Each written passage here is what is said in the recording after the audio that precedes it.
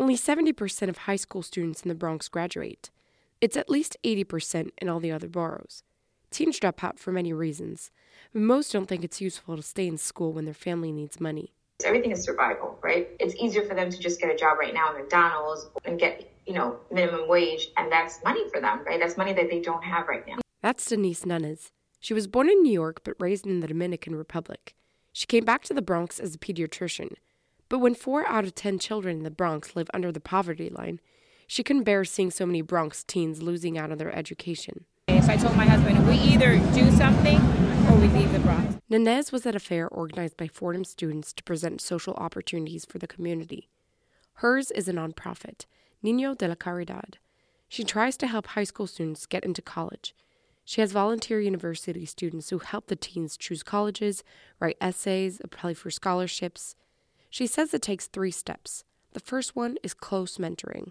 It's a lot of talk, trying to understand where the issue is, and trying to change their mindset about money. We're trying to convince the kids that it's not all about money, that this is the time for them to get an education. The second step is working with the parents. Nunes says they are often immigrants. They don't know the school system. It prevents them from really helping their kids manage high school, but also how to go about a secondary education. Most of them are illiterate. They don't know how to read or write. Some of them, and the ones that know, they don't know English. So they're scared about the system. They're here in a survival mode as well, aren't they? They're trying to survive day by day, check by check, right? Hour by hour. Many have complicated situations at home and are affected by serious mental health issues. So the third step is identifying how their personal struggles can be fixed. Nunes says some teens are actively consuming drugs like fentanyl. Some barely make it to half the school days during the year.